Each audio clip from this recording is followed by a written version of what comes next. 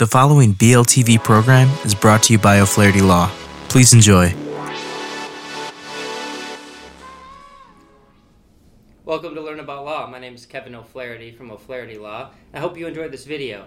If you need some help, please feel free to give us a call at 630-324-6666. That's 630-324-6666. Thanks for watching. Hey everyone, we covered Chapter 7 and Chapter 13, Bankruptcy in Part 1. And in this part, I'm going to talk about the different parts of the bankruptcy process. So first we have the trustee, whose job in Chapter 7 bankruptcy is verifying the specifics of the petition and selling your assets. In Chapter 13, the trustee plays a central role in the approval of your plan and takes your monthly payments. So what is the automatic stay in bankruptcy? Well, it's triggered when your bankruptcy is filed. It stops creditors and collection agencies from harassing you for money. This includes mortgage lenders.